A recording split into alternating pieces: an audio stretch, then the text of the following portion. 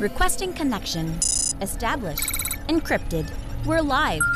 The show you've been asking for. Advice, technology, and community. Linux first, all others second. This is Ask Noah.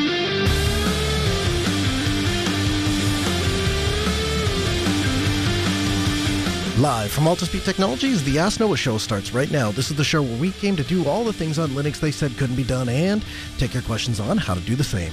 The phone lines are open this hour. To be a part of the program, it is a free call, 1-855-450-NOAH. It's 1-855-450-6624, or send an email to live@asknoahshow.com. My name is Noah Chalai. I am your host.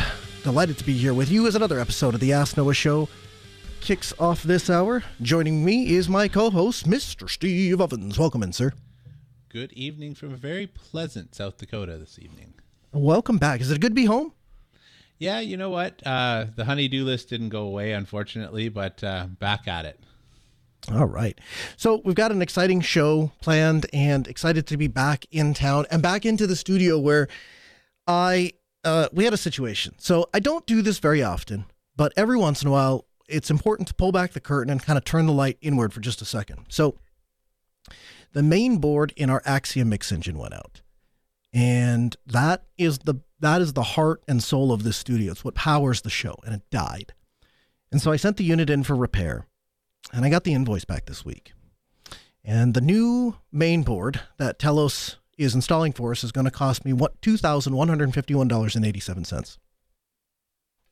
Now, I've been following Dave Ramsey's advice on managing money since before it was called Dave Ramsey.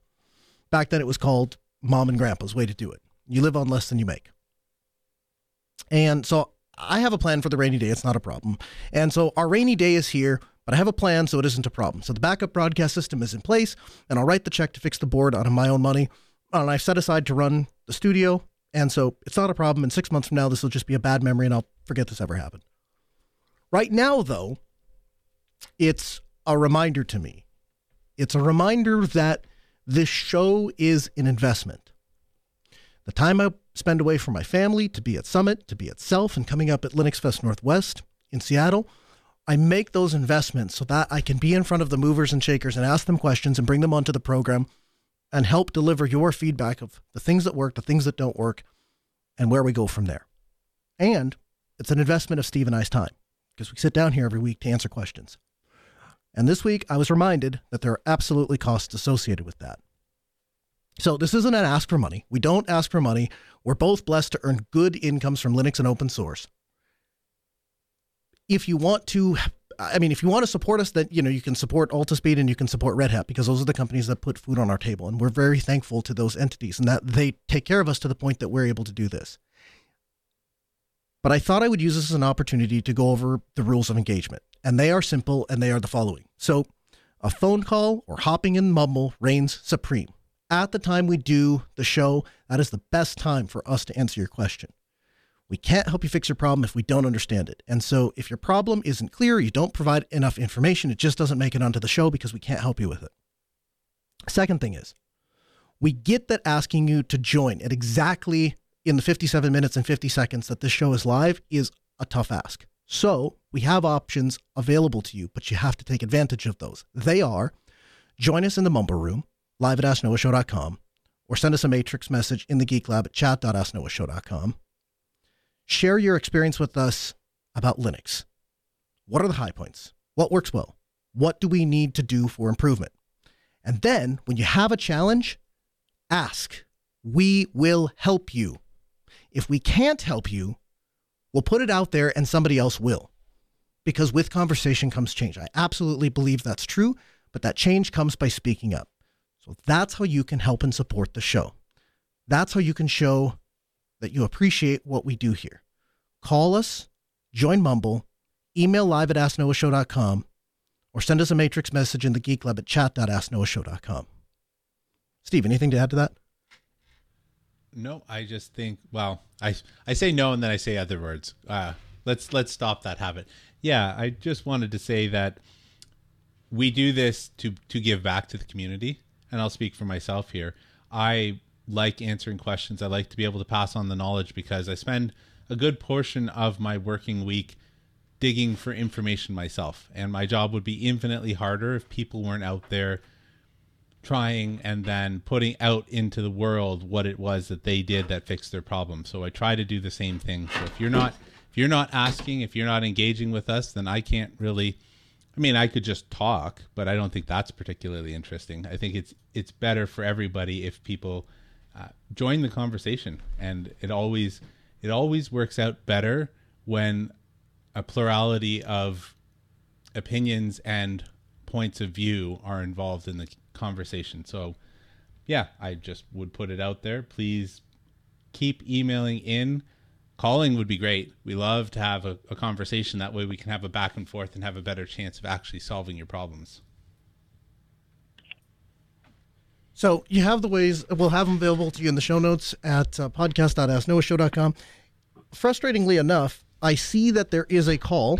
However, I don't know that our board is set up working properly. Can you hear us? Yeah. I'm really sorry about this. If you can hear me, I apologize, but the phones are not working. And I'm sorry about that. But unfortunately, there's only so much, the limitations of our temporary board are a bit limiting. So, but in general, that's what we would ask. And that's why I'm going to write the check, is so that we don't have to have those sorts of problems. But so call, email, chat.asknoahshow.com. Those are the ways to get engaged, and we appreciate if you would do so. We appreciate you listening. So, Steve, you had a pleasant experience with Home Assistant this week, I understand. Yeah, I was doing, the standard upgrades have been generally flawless for me. I haven't had to roll back an upgrade in a very long time, but I still do the due diligence and check the release notes. And I noticed something called, there was a heading for NAS. And so I went and looked at that, and they have finally enabled you to connect a network attached storage via Samba or NFS to your Home Assistant now. And I tried it out with NFS and was pleasantly surprised. You can add a bunch of network shares to your Home Assistant and then determine what type of information they're going to hold. And in my case, instead of having my backup reside on a tiny little NUC, it now goes to the NAS. And that worked pretty well. The only problem that I had was the dialog doesn't do a very good job of telling you it's writing to the NAS. So it says, generating your backup, right? And then the pop-up disappears when it's done actually generating the zip file or the tar file, whatever it is. But the dialog just disappeared. And I was like, it should be done. But I went and looked in the backup spot, like in Home Assistant, and it's not there. And I went to the NAS, and the NAS didn't have anything. And what happened was I tried to start the backup again, and it said, you can't, something's already got a lock there. So I just waited a while, and it turns out that they're not doing a very good job surfacing what it was, transferring it from my local NUC to the NFS share. So I think my summation, that's the wrong word.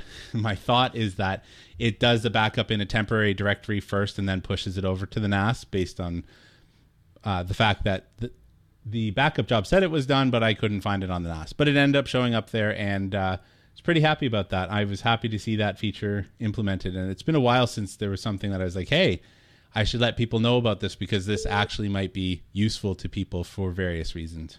Absolutely. That's really cool. Do you have any speculation as to why they didn't have it available earlier? I don't know. I would think that there's some competing priorities there. The community had stepped up, and especially if you had like Google Drive or something like that, there was a community. I'm not sure if it was an integration or whether it was a hack. The Home Assistant store, which is just called Hacks, that allowed you to back up to cloud locations. And I never bothered with it because I didn't have any of those cloud locations. So I don't know if they just thought it wasn't a high priority or whether they were working on other things. But yeah, it's in there now, and I'm happy. Hey, Steve, in the time that you were able to explain the Home Assistant thing, I was able to fix the phone. So if that guy wants to call back, I can get you on the air now. Isn't that impressive? I'm a troubleshooter on the fly. This is live radio, nice. Folks. 855-450-NOAH. That's 855-450-6624. The email live at asknoahshow.com. linux.com. You ready to do some feedback, Steve? Absolutely. All right. So our first email comes in from Emmanuel. Emmanuel says, hello and greetings. I need some help with logging into a server using key pairs. I'm a newbie. I generated a key pair on my desktop and copied the public key to the server, etc. And I'm able to log in using SSH in my key pairs. Now I want to do the same for my laptop. How do I repeat the process after generating a new keypad on my laptop and going through the same procedure without overwriting the prior setup for the desktop? Can you please guide me through the proper commands to use? How will the server remember the different public key pairs? Thank you, Emmanuel. So it's a great question, Emmanuel. So the most straightforward answer to your question is you'll run the SSH keygen command again on the second machine, and you'll take the public key from that second machine that you generated, and you'll add that, not replace, you'll add that to your authorized key file in the home directory of the user on the server in which you want the key to be there. So on every Linux box, you'll go, well, not every Linux box, most Linux boxes, you'll go to /home/your username /.ssh. And inside of there, you'll see an authorized _keys file. Open that file and simply paste the public key for the new computer in on a new line. Now, here are some things to consider with that. The first thing to consider is you never, ever, ever, ever, ever want to share key pairs. So you don't want to have an SSH key that you use on more than one machine. In fact, you should roll your key pairs. If you blow away your laptop and you start a new and you reinstall your operating system, really you should delete those key pairs and you should get a new one. Why? Because when you sit down at that conference that you weren't thinking about and you walked away for a few seconds, unbeknownst to you, somebody plugged into your laptop and copied your private key file out. You didn't even know they did it, but they have a copy of it now. And so there is an inherent insecurity in having one file that just never changes and gives you persistent access to a machine. The second route you can go is you can use some sort of an SSH bouncer of sorts. So you can use something like Gravitational Teleport, which you put Gravitational Teleport's key on all the servers, and then you log into Gravitational Teleport and do all your work from there. And then it doesn't matter if you're logging in from your laptop or your desktop, you're logging into Gravitational Teleport, and the Gravitational Teleport is using the stored SSH keys to log you in elsewhere.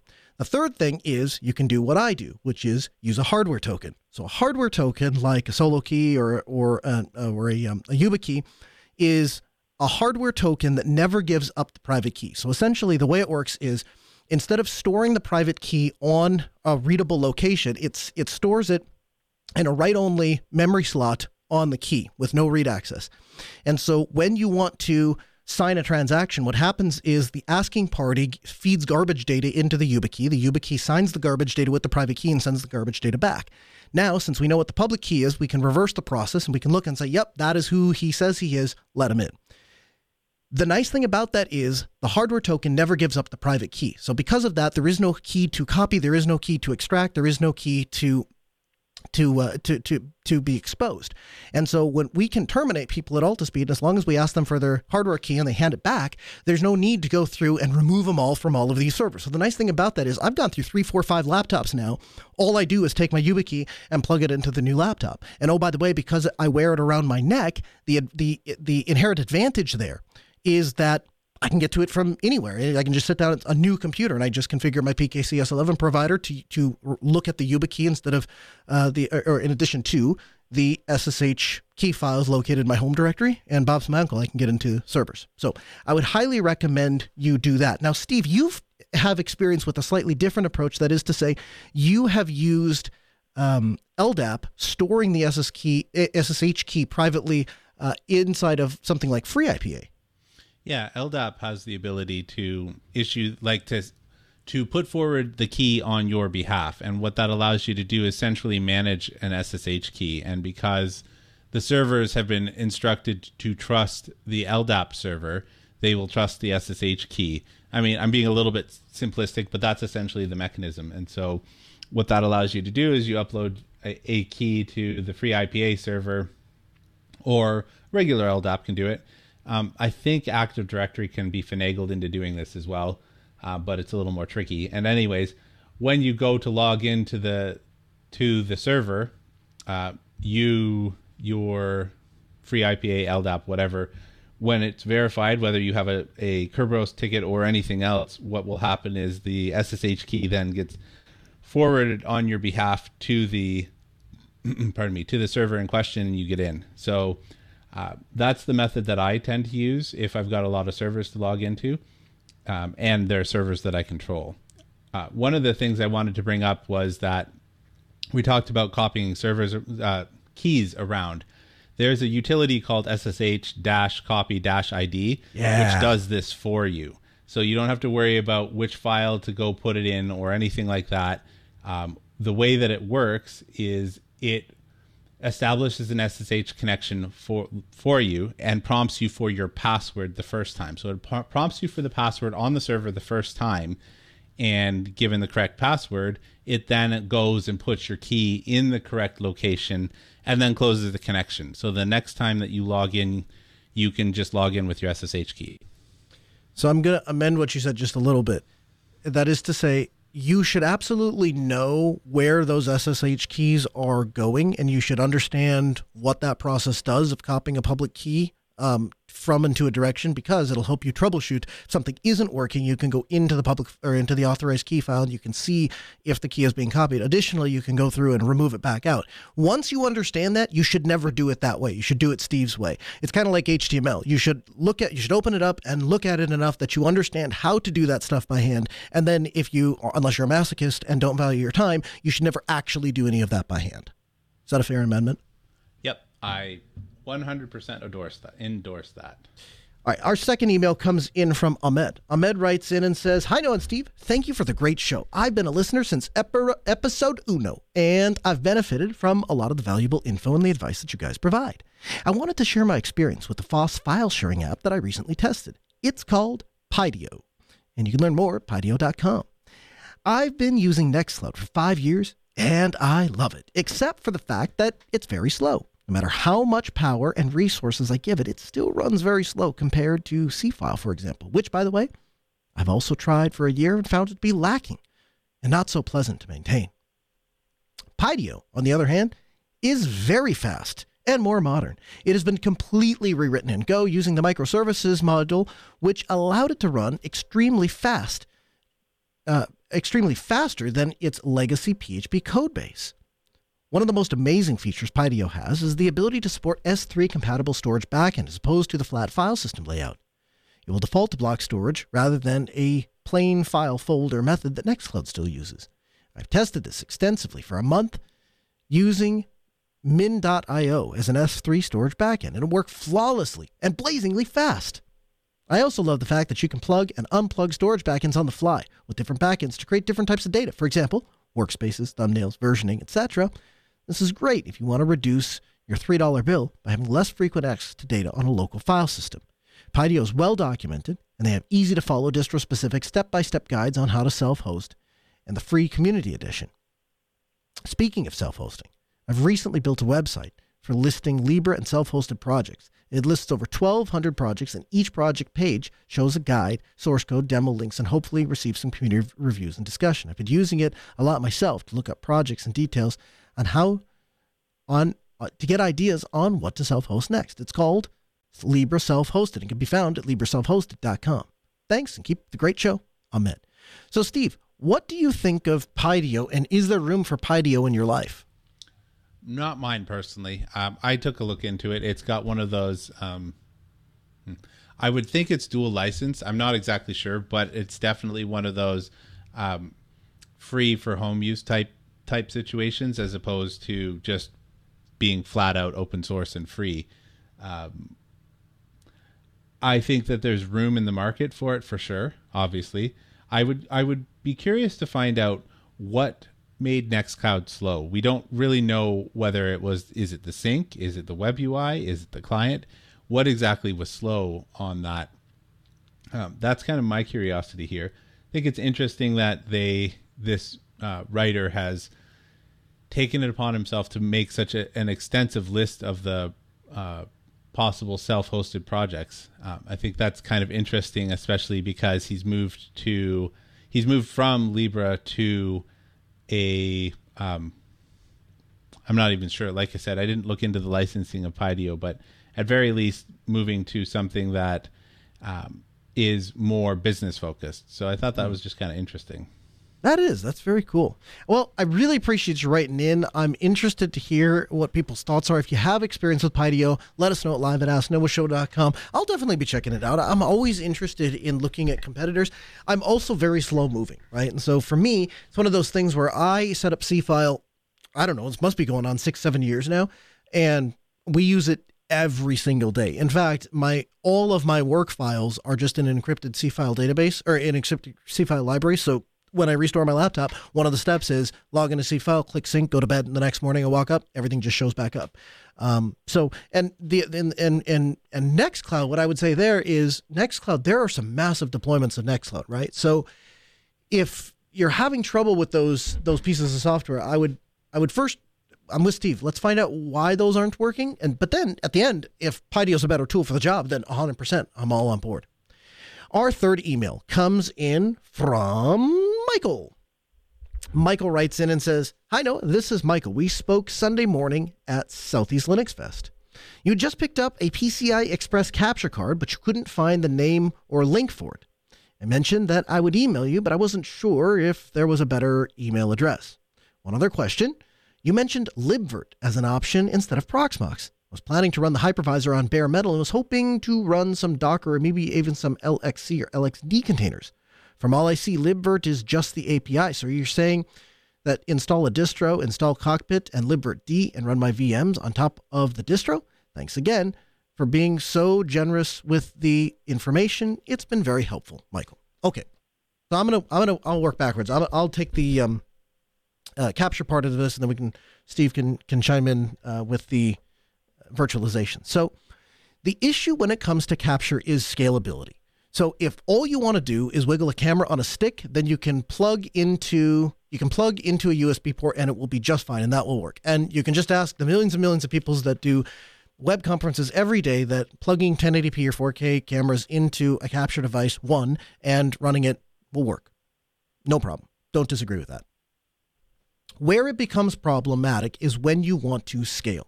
When you want to start taking in multiple sources, you have to get... Steve, did you ever see the Magic School Bus, the show? Or is that before your time? Oh, well, it was after time. It's after my time, but my kids have seen a couple episodes here and there. So the Magic School Bus, when you're talking about capture, really when you're talking about heavy data transfer of any kind, you need to get onto the PCI bus. I'm going to call it the Magic PCI bus for the remainder of this explanation. And so the idea here is that you have to be able to fit all of the video that you want to place onto the bus. So Steve, how does a PCI bus work? Or how, if I had no concept of what a PCI bus is, how would you explain it to somebody? Well, essentially I would say that it's very similar to having a highway, and PCI buses have a number of lanes, and they're actually called lanes. And so you can think of that in the same way as a highway.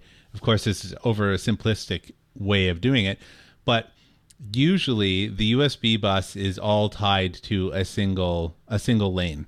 And that means that even if you've got 10 ports, it's like trying to shove 10 cars down a single lane highway or a single lane road. You can do it. You absolutely can. But if you're trying to go maximum speed and max out the bandwidth on all the cars, so unless they're all the exact same model of car, and even then the analogy kind of breaks down, the ability for all of the vehicles to move at the same speed at a reasonable speed decreases significantly. So ideally what you do is you expand the number of lanes, and at least at current, there's no way for people to do that with the USB ports they have. There's no software hack that will change this. This is the way that the hardware is built. So your options at the end of the day are to either get an additional PCI card that has USB ports. If you're really, then you need to make sure that you're using different PCI lanes for each USB card. And that means additional hardware just to make sure that your USB devices continue to work. So I have linked for you in the show notes a couple of things. I have linked for you a quad bus USB card. So that is going to follow the logic that Steve put forth for you, it gives you a separate USB bus for every single USB port, meaning that each one of those USB buses are going to be placed on a separate individual PCI lane. So that will get you there. However, by the time you're done with the quad bus USB card, that's $100. Then you got to buy even the cheapest HDMI capture card is the Elgato Capture, and it is like $100, but it's locked to 60 frames per second, which now means that you have to have a camera that will only put out 60 frames per second. You can't do 29.97, you can't do 30, you can't do 24. You have to do 60 frames per second. And if you want to buy a nicer capture card like a Magwell, you're going to spend upwards of like $300 to buy a Magwell HDMI card. Additionally, HDMI was explicitly designed for consumer stuff. So they have all sorts of copy protection built into HDMI because they expected to connect DVD players or Blu-ray players to televisions, and it's not really meant for professional production. The other thing is you run into a distance limitation pretty quick. And oh, by the way, because there's all those little pins, that means you're only buying molded cables. So there's all the reason in the world, if you're trying to do this with any sort of professionalism, to stay away from HDMI and stay away from consumer grade capture. Again, depending on what your goals are, if you're just going to set a static camera up and you're just going to stare it into it in oblivion like a glorified web conference, fine, knock yourself out. But that system doesn't scale, so you should know that getting into it. So the conversation I had with Michael itself presupposes that you have all of that knowledge. So now that you're kind of caught up to where we left out, or where we were talking itself, he asked me, he said, what do you recommend for an SDI capture? SDI is HDMI without all the consumer grade crud. So the broadcasting industry threw an ever-loving fit to when HDMI came out, and they're like, hold on a second. You want to have this digital encoding, decoding, but you want it to have copy protection and all of these layers, and you want it to have to negotiate, and you want it to automatically block in case it tries to make 2 or more jumps, and you want us to buy the cables that are only... None of this is going to work. And so the industry went, well, what do you want? And they went, we want a plain digital signal in a cheap cable that can be field replaceable with ends. Oh, and by the way, make those ends sturdy because people are going to knock cameras over and trip over them and all the rest of it. And the answer? SDI. So SDI is fed with RG6 quad shielded coax cable. So it's like, 10 cents a foot, 15 cents a foot. Then you buy little BNC ends, which you can place on there. You can strip them in about 5 seconds. You can strip coax cables, center conductor in the outside insulation. You throw a BNC connector on there and you crimp it, and there you go. Now you have an SDI cable. Oh, you want to run a camera 300 feet? No problem, boss. Run a 300-foot run of RG6, put a couple of ends on it, make sure to coil that bad boy over under, and you're set. And every professional camera is going to come with an SDI output. So if you really want to take your broadcasting to the next level, that's what you do. You buy a PCI capture card. Now, the go-to PCI capture card out there in the industry is Blackmagic. And they make the Decklink Duo and the Decklink Quad. And I think they even make an 8 one.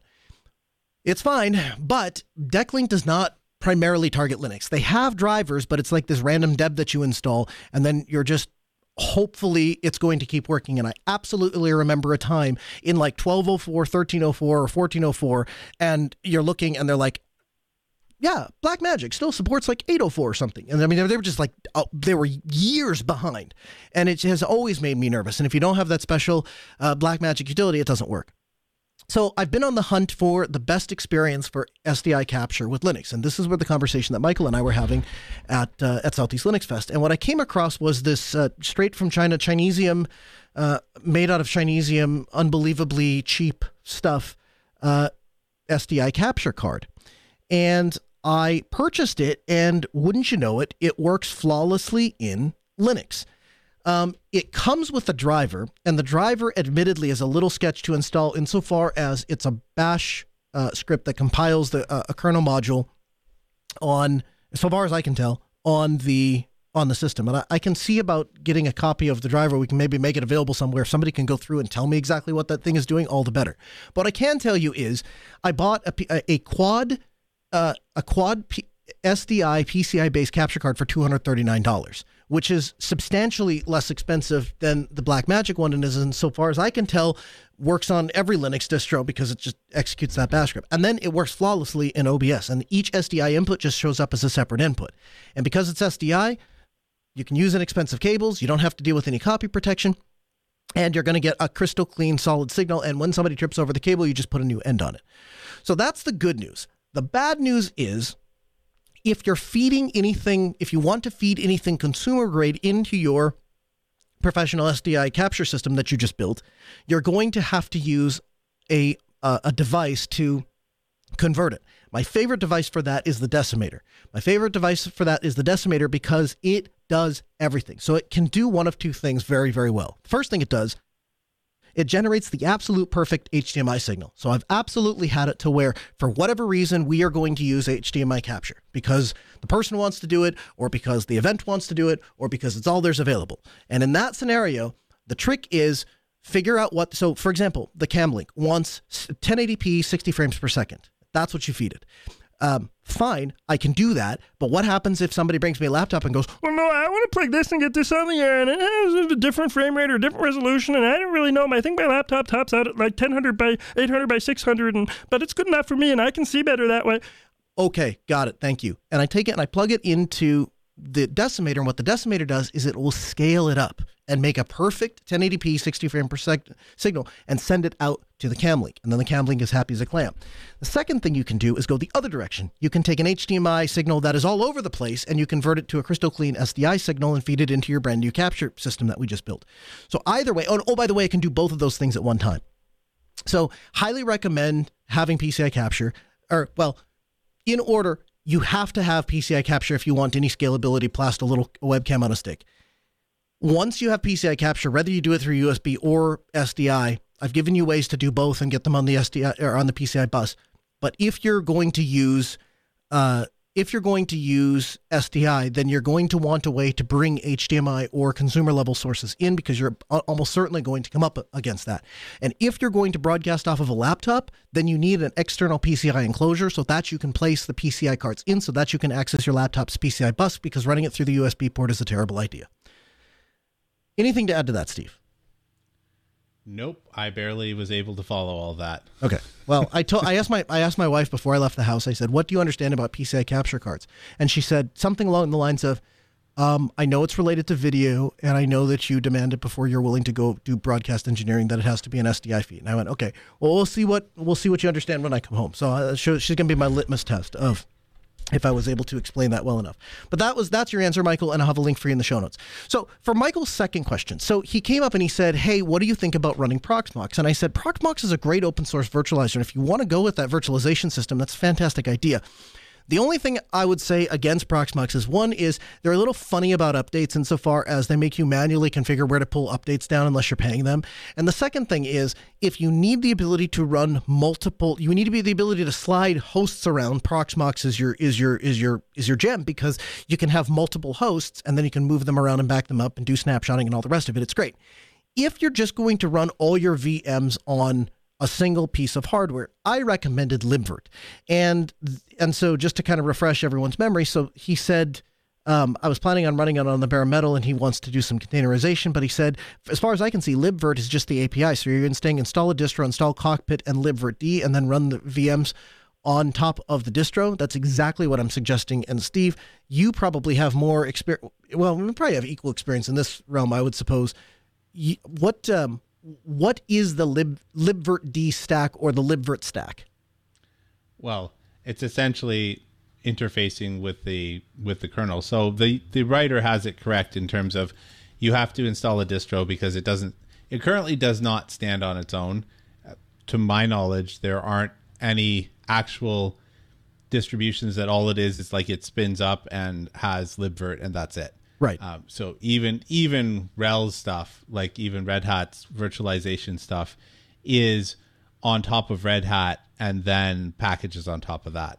So essentially that's correct. It's a bunch of API and related calls that talk to the kernel to do all of the stuff that you need it to do. They do make it a checkbox. It's not pre-installed, but you can, like when you're going through Alma or Red Hat, you can say, I want this to be a virtualization host, and it will go out and pull all the packages. But yeah, 100%. You're right. You could put it on Alma, Red Hat, you could put it on Ubuntu. But that is what I would do if I were you, unless you want to slide VMs around. Then I would look at Proxmox, but I would also probably look at Overt and see which one of those I liked. Probably make that decision maybe based off of, depending or not, how would we decide? But well, if you're using shared storage or not. If you're going to use shared storage and you're going to have multiple hosts, then I would go Overt. If you're going to have local storage, I would go with Proxmox. But again, I guess if you don't have shared storage, that means you probably don't have multiple hosts. And if you don't have multiple hosts, is there an advantage to Proxmox alone? Well, it gives you a nice UI. I know that Cockpit's getting there, but in terms of trying to troubleshoot something, right? If you're going to community support, you'll be able to hit on your problem better with Proxmox, on top of the fact that it comes built in with the ability to do ZFS if that's your thing. Like it does give you some ability to tinker under hood. So, I mean, I personally run KVM or libvirt stack, but I can see why someone would want to do Proxmox. You run Ubuntu on your host, right? I do. Most of my VMs run like a RHEL derivative or RHEL itself, but the hosts themselves almost exclusively run Ubuntu, and that's because of the ZFS support. Yeah, so you could do Ubuntu, you could do ZFS underneath, and then you could run libvirt, and then you could essentially have the same snapshotting capability that you'd have on Proxmox. Which is essentially what I do as well, because I don't use my NAS for the shared storage for the actual VM images. Right? Okay. So the inventory or like the hard drive data inside the VMs is absolutely stored on the NAS. But that NAS has to serve the entire house, and it wasn't built out with fiber or anything like that. So it is not serving the VM images because it's just not up to the task to do all of that sort of stuff. So the images themselves reside on NVMEs inside of the KVM hosts. Makes them lightning fast. Yep. Okay, let's talk about his container thing. So he wants to host a bunch of containers. So what if any are the gotchas of hosting containers on VMs? Well, inside of a VM, there isn't really anything. All that the container is doing is using built-in facilities that ship with literally every Linux distribution. So specifically namespaces and C groups.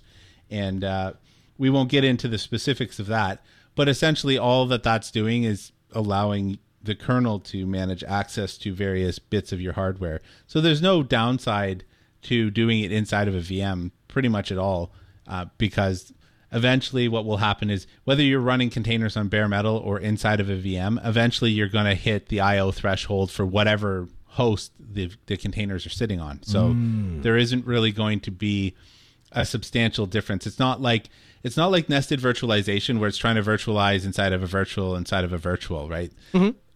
That has absolutely big penalties the more nested you get. But with containers, a container on top of a VM or a container on top of hardware, unless you're actually accessing the hardware from the container, so like trying to pass your graphics card through or your network card specifically, like if you're trying to do something advanced like that, then yeah, don't do that inside of a container. It makes your life more difficult. Inside of a VM. What do you run into more in the field? Do you run into VM hosts that are running on bare metal or VM hosts that are running on VMs? So VMs are by far and away the largest contingent of container hosts. Part of that is because what I work with is able to scale out. So OpenShift can scale itself out and add more nodes kind of automatically and dynamically, and that's really hard if you've got bare metal. Absolutely. So hopefully that answers your question. If not, right back in live at AskNoahShow.com. We'd love to work with you further on it, but hopefully that gives you a place to get started, both with your virtualization and your streaming. Tiny writes in from the Geek Lab. You can learn more at geeklab.ninja or chat.asknoahshow.com. They go to the same place. Tiny writes in and says the following. I was wondering if there's been an update to the Altispeed data center adventure. I heard you mention something about it on Linux Unplugged, and I would like to hear more details. Also, nice meeting you itself. Same, Tiny. It was great to catch up in person. So anybody that's been paying attention to the IT industry has figured out that people want to move towards services.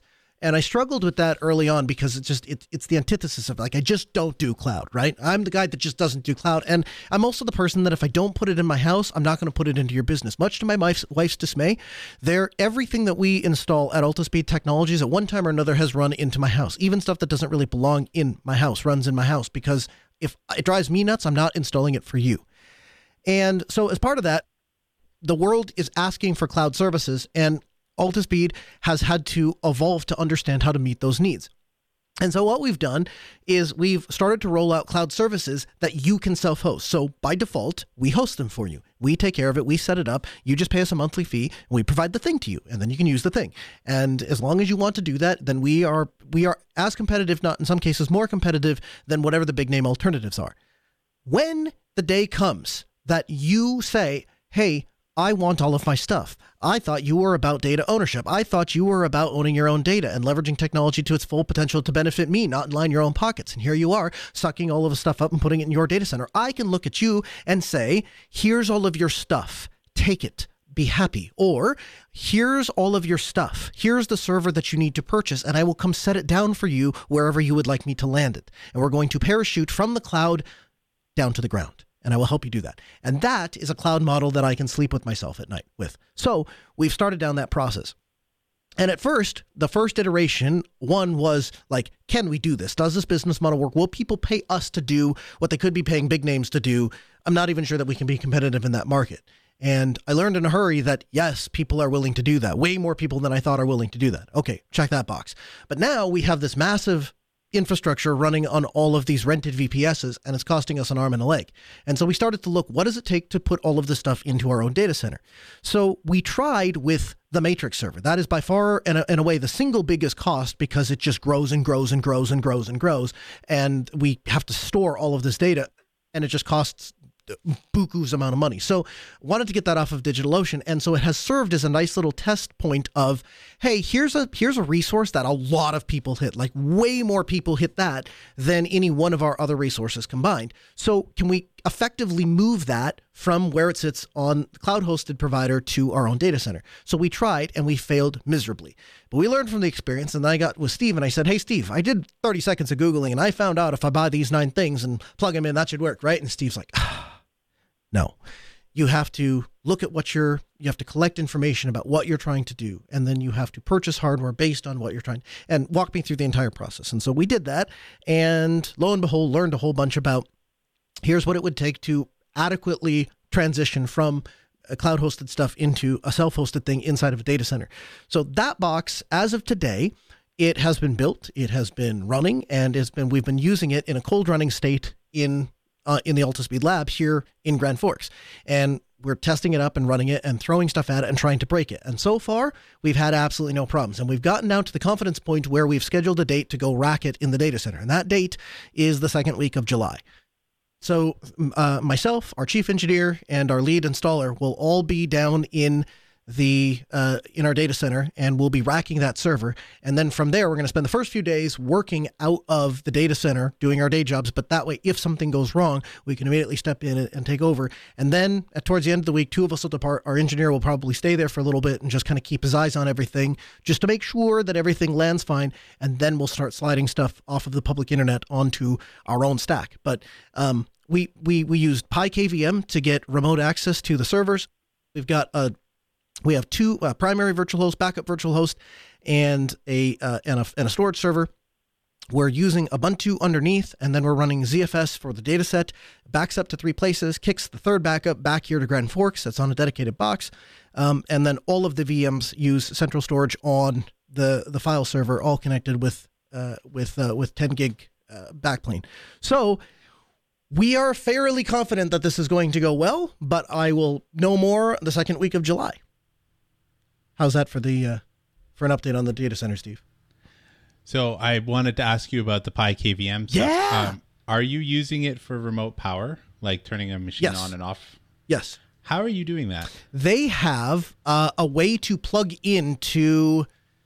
I want to say it goes onto the motherboard somewhere. I'd have to ask Peter to be sure, but yeah, there is a way to toggle the power. I had seen that, but I was trying to. So I didn't want to have the PyKVM inside the host, and then I didn't want to have cables that are attached to the motherboard dangling outside of the host. So I was kind of curious how that is working. Yeah, I guess I'm not 100% sure. I just know that it had that capability, and I know that we enabled it. So, and it's funny. So, little side tangent with the PyKVM. So you cannot buy a PyKVM right now. And so we looked at kind of building it, but it's kind of nice when you buy it because it comes in the little enclosure and all the rest of it. So there's a company that is basically a cheap Chinese company that makes Chinese knockoffs of the PyKVM called BlyKVM. And it is such a Chinese knockoff that they didn't even bother to strip out the Pi KVM branding in the OS image that they flash it with. But you can buy them off of eBay, and they come in the orange and black. And so we ordered a couple of orange Bly KVMs and connected them to all of the servers, and that's how we're going to do out-of-band management. Hopefully we never have to do that, right? Hopefully we just SSH in and everything happens over a terminal. But when the bad day comes, we want to plan for out-of-band management, because driving 5 hours to the data center sucks. And also waiting on remote hands to answer the call is like sitting on pins and needles. So why did you go with IKV, or why didn't you go with something like, are they Dells? They are Dells. So why didn't you use the DRAC that's built into Have them? you used iDRAC? I mean, in terms of turning things on and off, it should be sufficient. It's been eons since I've used a DRAC. I assume that they were comparable to the ILO, which I actually find the remote management on the ILO pretty good. Yeah, so it's a good question. I would say there's a couple things that played into it. So one is they're not brand new Dell servers, so it doesn't have the latest and greatest iDRAC. And at least on the storage server, the iDRAC that was there was one of those things that required some Java window that you had to be able to access, which was less than ideal to say the least. But I would say the biggest driving factor, really beyond all that, because we probably could have worked around all of that. And like you said, if it's just turning it on and off, it doesn't really matter. But I have this dream of being able to have the ability to just plug in remote hands anywhere.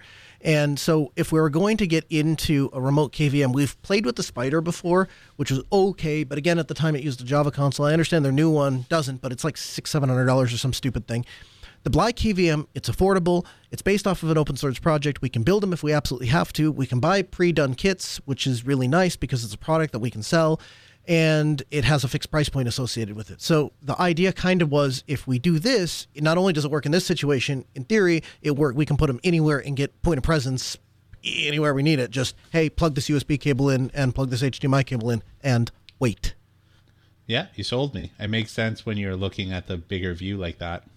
Yeah, so so far I've been really impressed with Pi KVM. I was a little concerned, right? Because I was like, here's the thing. There's a reason companies like Spider are in business. With the enterprise, they're not shoestringing Raspberry Pis to get access to their servers.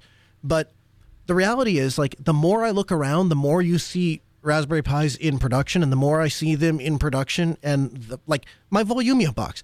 This stupid thing was like an extra Pi I had laying around, and I just on a whim flashed it with Volumia and thought, oh, that'll be cool, I can play music, and plugged it in. And like 6 years later, the Pi Generation 1 Pi has never once gone down. It just sits there and plays my music. It's fantastic. I love it. A Home Assistant, same thing. It's running on a Pi 3 or Pi 4 or something like that.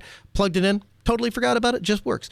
So I'm sort of the opinion that sometimes good enough is good enough, and the experience at Pi KVM, fantastic. Yeah, I use one. So I have a computer back in Canada at my in-laws' place, and it's attached to Pi KVM. But for remote power on and off, I actually attached it to a smart plug because, like I said, I didn't want to have cables dangling out of the case. Yeah. Yeah, that'd be a good way to go too, especially for just restarting. Part of it is, so we have the data center that we're working with is DataBank, and the thing that I've been really impressed about DataBank is they have data center techs on call like all hours, every hour. So I've never waited more than like 5 minutes for a tech to put his hands on the server, and they don't charge extra for remote hands.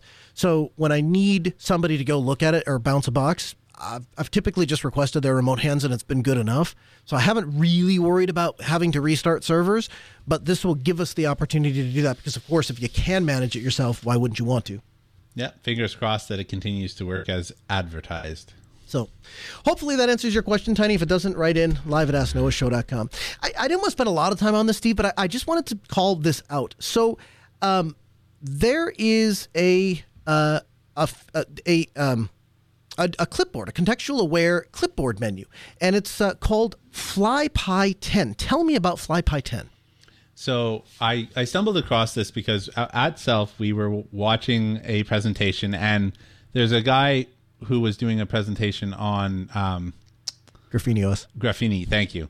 And he had what looked like Compiz, and I was like, you know what? I haven't been able to get Compiz working on GNOME 40, 41, 42, whatever. And so I wondered what that was. So I went back and I was like, hey, Noah, do you know what this is? He's like, I have no idea. I use KDE. So I went digging around, and anyways, I found out that he was using a plugin called Burn My Windows. And from that, I went to see what the author did on top of that. And I came across this FlyPy 10, and it's more than just a clipboard manager. It's actually a contextual menu. So what you can do is, if you picture what's on a phone, when you long press on a phone, oftentimes another menu pops up and then you can interact with it. And there's a video that we'll link in the show notes for the YouTube demonstration, but essentially it allows you to do things like switch your desktop or launch your favorite applications or those sorts of things. But on top of that, I really liked the clipboard for pictures. So what happens is you can copy 3 or 4 images to your clipboard, and then from the contextual menu, tell it which one of those images you want to paste. And it's just basically, it's very mouse centric, and I like that quite a bit. And I could see using this on touchscreen at one point. I don't know if it's the author himself, but someone gets up in front of a giant touchscreen and is actually showing, doing it in front of you. And I think it's really worth checking out if it's something that might interest you. And just as a final note, the Burn My Windows is also available for KWin. It just doesn't have as many effects. So if you are a KDE user, you're not out in the cold. We were talking about this. We might even use this outside of touchscreens, right? Yeah, I really like this FlyPy. I thought that the clipboard manager and some of the, at first I was like, I don't know if I'd use it outside of it. But then when I saw being able to launch an app, basically you can make the contextual menu have whatever you want in it, as far as I understand. And so having easy access to my applications like that, right now I still hit the super key and then just type to get my application and hit enter. And that's super useful. But I also found it compelling to have it just wherever my mouse is. Just, I don't know if it's right click or center click, but bring up the contextual menu and then just grab the application you're looking for. So you can check it out. We'll have, like Steve said, we'll have it linked for you in the show notes. Podcast at AskNoahShow.com. FlyPy 10, a new clipboard menu, proper touchscreen support, and more. Check it out. Lastly, this is really what I meant to say that I didn't want to spend a lot of time on. I just wanted to touch on it. The standards for EVs. So essentially, up until a month ago, the electric vehicle standard landscape was pretty settled, and everybody had kind of standard on CCS1. But just recently, Ford and General Motors have all upended that by signing deals to adopt their EVs to use the Tesla supercharger known as the North American charging standard. So already, EVs are barely upon us, and we already have a couple of them out. In 30 seconds or less, Steve, what are your thoughts on competing EV charging standards? XKCD comic? There are 2 competing standards. Let's make one standard to rule them all. There are now 3 competing standards. Yeah. Although I think, honestly, from my limited understanding, this is probably not a bad move from the standpoint of the what was out there, whatever the American standard was out CCS there. Thank you. Was pretty terrible in terms of user experience. And so Tesla, I think this is good for Tesla, and I think they have a better interface from my understanding. So to see the better interface kind of win out would be nice. Absolutely. All right, the music in our ears means we're out of time. Thank you for joining us. You can follow us on Twitter. I'm at Colonel Linux. He's at Linux Ovens. The show at Ask Noah Show. We're back next Tuesday at 6 p.m. Central at live at AskNoahShow.com. Have a good week.